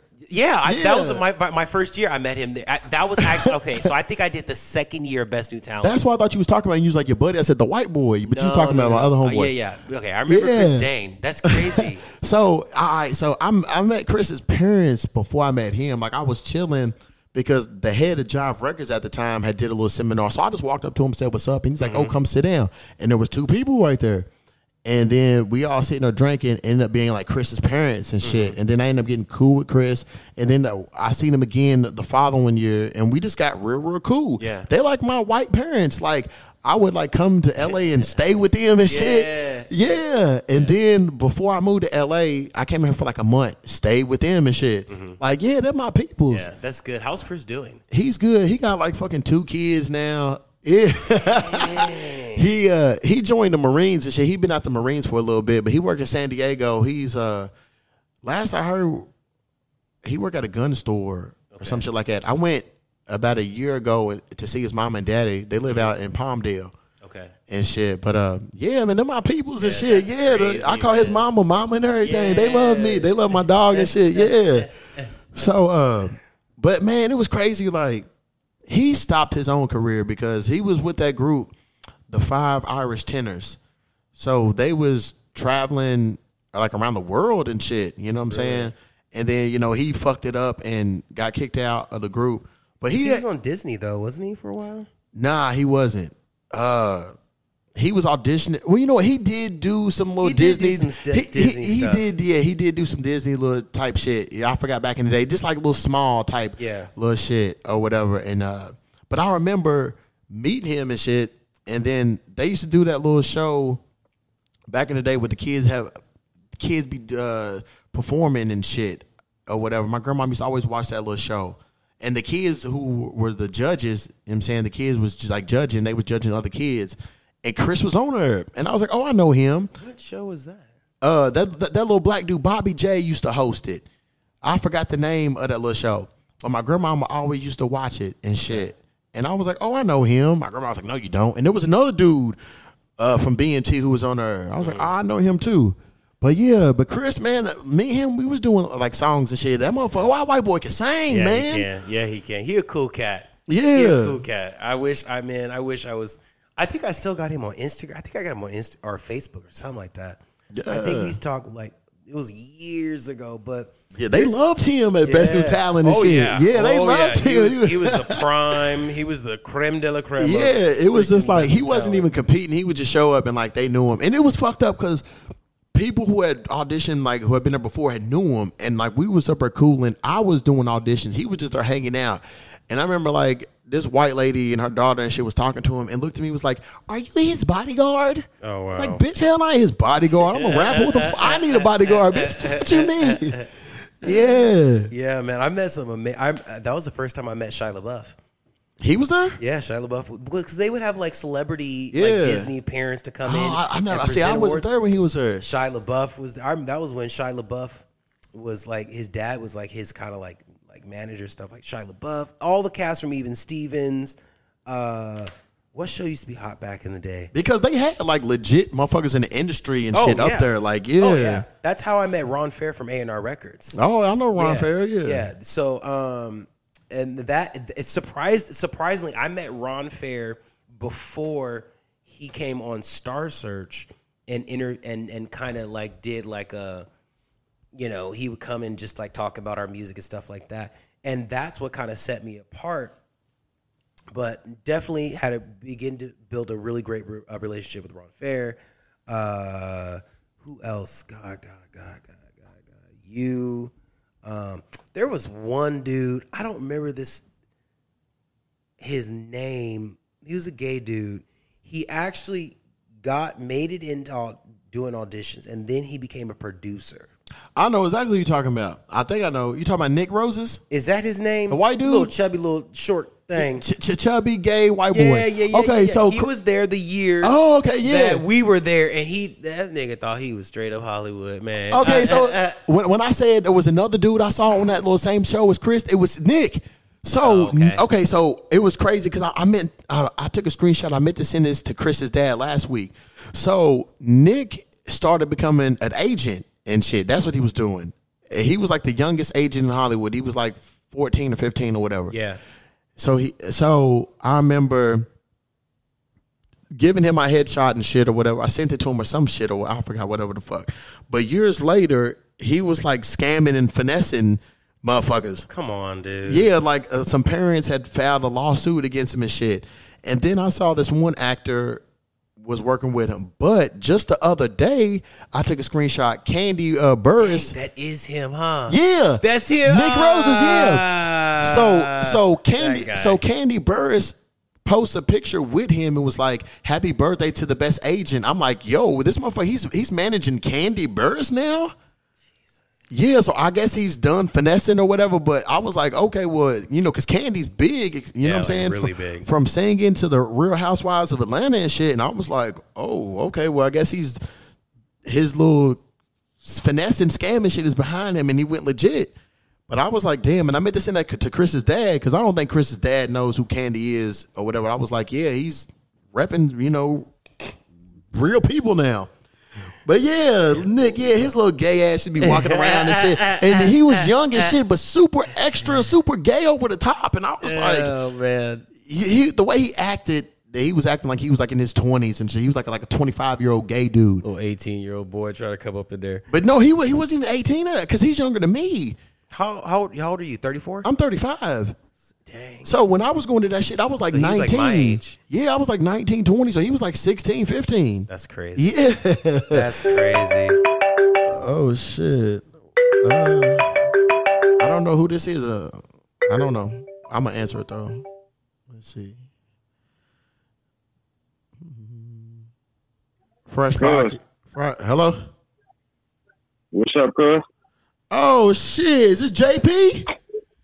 Yeah, I'm trying to get up on that podcast, nigga. That's what's up. That's what's up. Because I seen this shit said Indianapolis or whatever. What's happening, bro? Happy belated birthday. Right on, cuz. How you feeling? Shit, I'm good. That's what's up. That's what's up. I got my I was right to sit my trigger finger, but they can't slow me down a bit. I got my boy Kev on here, man. Say what's up. It's my cousin doing, JP. Boss? Happy birthday, man. What's going on? Appreciate it, man. You're welcome. Yeah. You been all right? I hit you up a few weeks ago on IG. Yeah, shit. I just I be having that motherfucker on my phone, then I delete it, download it, delete it.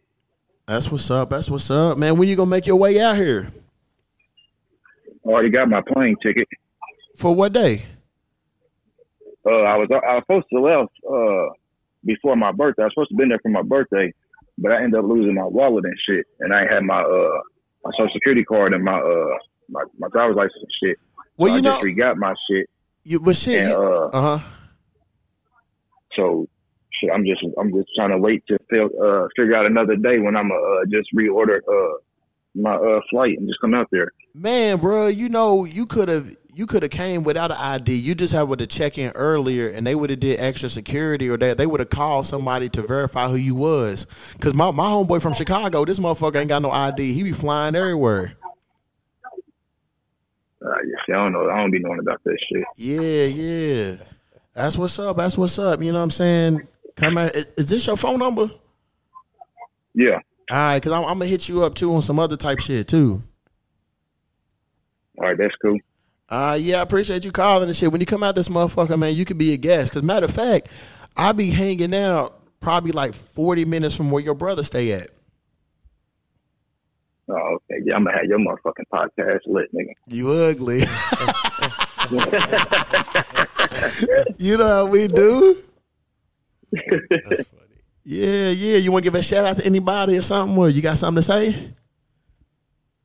Shout out to all fuck boys. Who, like Terry Graves? Yeah, fuck that nigga too. I ain't tripping. Fuck him, bro. Hell yeah. Yeah, shit. I'm going to finish this shit and I'm going to hit you later on because I was trying to get in touch with you anyway. Oh, that's cool, cuz. All right, boy. All right. Later. I didn't know who that was and shit because I didn't have his new number and all that because he called the podcast line. That's funny. That's funny, man. Hell yeah. How long we've been doing this? Oh, we just like hour and 40. Before we get out of here, man, you got anything you want to say? Give the people like the church address when y'all doing the services, all that good stuff. First off, let me just say, man, thank you very much for having me on the show. It's been incredible. You know, I believe that it's important that, you know, that pastors go on shows like these, you know what I mean? To just be real, right? You know? But yeah, so you can go ahead if you want to know a little bit more about Powerhouse LA. You can visit our website at www.powerhousechurchlosangeles.com, or you could check us out on our Facebook at Powerhouse Church Los Angeles. Instagram is going to be Powerhouse LA _. Our interest nights are going to be coming up, and they are going to be in the heart of beautiful downtown LA, which is going to be September 17th, which will be our first interest meeting. And if you stay connected with us on all of our platforms, we'll have more details for you available. But yeah, man. Yeah, I ain't a religious type, but I might pop up and see you. You know what I'm saying, Listen, what you talking about or whatever, man. Come on. You know, just to support you, check it out. Yeah, absolutely. Come hang out with us, man. See, listen, here's my biggest thing, and I said it at the beginning. Listen, my job is to get you to understand that God is trying to move you from where you are to where he wants you to be. And if we are able just to humble ourselves and really begin to just hone in on that, man, the sky is fucking limit. Yeah. Excuse my French, Lord have mercy. Oh, good. Y'all can be cussing on this. Oh, shit. Hey, man. Thaddeus Matthews said it's okay to cuss if you're a pastor. Listen. Sometimes it happens. Look at poor Kirk Franklin. Okay? Oh, yeah, we cussed his son. I was dying. Listen. And then they turned it into a rap. Listen, man, I was gone after that, dog. I was gone after that. But yeah, man, literally, thank you so much for having me. I appreciate it. It's all good because, like, with this episode, I knocked 2 in 1. Like, I wanted to do, like, I wanted to have a pastor on here to talk, and then I wanted to have, you know, more gay people. Actually, I was supposed to have did an episode last Sunday with these 2 gay dudes. One of them, he's a therapist, but I was letting them know, I was like, I was showing symptoms, but I'm negative. And then I was like, if you want to reschedule, like I told you, we can do it. He was like, let's just reschedule. But about a month ago, I had my homegirl and her buddy on her. They lesbians and shit. Okay. Because I was like, I don't know everybody's sexual orientation that listen to us. Like, all I really know is, like, where y'all from and what country. I don't know exactly who listens or what your race or whatever the fuck you are. And I was like, you know, I want to hit all demographics and talk about all type of shit. Absolutely. You know, and then on here, broaden your horizons. I've been called racist and fucking sexist and homophobic and shit. And I'm like, bro, I'm none of that shit. Y'all take these little jokes and you think it's real. Like, bro, it's just all fun. But I've never got up here and disrespected gay people, calling them like the F word and hell no, because I have gay friends and peoples and shit, and I never like singled out a specific orientation or race. Like, I talk shit about everybody. You know what I'm saying? Yeah. But yeah, that was cool. So I'm gonna link up with them 1 little dudes, and then, you know, talk. I guess like some more about some gay shit, and then the 1 little dude, he's a therapist, so all that little type shit. So yeah, man, I just want to get different type of people on here, man. Talk about random ass shit. I feel you, man. Hell yeah. So you told them. Do y'all got any social medias for the church? I just did that. Oh, you told them. Okay, cool. Yeah. And then if you guys want to check me out, my name is Kevin Francis, and that's my Instagram is going to be Kevin Francis Official on IG. So yeah. Hell yeah. I'm gonna name this. The gay pastor. This episode. Okay, come on. The gay pastor and shit. Hell yeah, because I'm pretty sure a lot of people will be intrigued by that, and then also they'll have like the same thoughts that I did and what other people did. What? He's gay, he's a pastor, and then you was able to tell your truth and your story, and hopefully people can get a better understanding of it, and then they can be like, you know, check this out. Because one thing I've noticed in this day and age, there's a lot more gay ministers and preachers and shit. Because like back in the day, the choir director, you know what I'm saying, everybody knew he was gay. They just didn't say shit about it. They're like, as long as he sounds good, go ahead. But now, you know what I'm saying, you seeing people coming up front, it's like, hey, I'm homosexual, you know, and I'm a preacher, you know, I can say the word. So, hey, man, I ain't tripping. Fuck, do what you do. Come on. Hell yeah. But as always, if you have a dream, you have a goal, I want you to achieve it. I want all good things to happen to you. I want y'all to stay safe out here with all these diseases, and then just with these police and just in general. All good things in life, all positive things in life that y'all want, I want y'all to get it. You know, I want y'all to feel that same way about me. I appreciate y'all listening to me. There's millions of podcasts out there, and y'all fucking with me, and I really appreciate that. So I just want y'all, you know, to have good health, good wealth. I want y'all to stay fresh and stay positive. For everybody out there that be lying on me, talking shit, making up rumors, allegations, and all that shit, you want me to do bad and all that, I just want to say, fuck you, eat a dick, die slow. You just got buried, you little punk ass bitch. Hey, that's how we do it around here, man. Yeah. This is the Fresh Podcast, you know what I'm saying? So we'll catch y'all up. We'll see y'all. Well, y'all will hear from me in about another week or so. I'm getting more consistent releasing episodes. Was having little gaps and shit, but for the last 3 weeks, I've been consistent. So this will come out in a couple of days because I just put an episode out Thursday or Friday. So, but hell yeah, man. Y'all stay fresh and y'all be cool, and we'll see y'all the next time. This podcast has been presented to you by Extraterrestrial Enterprises.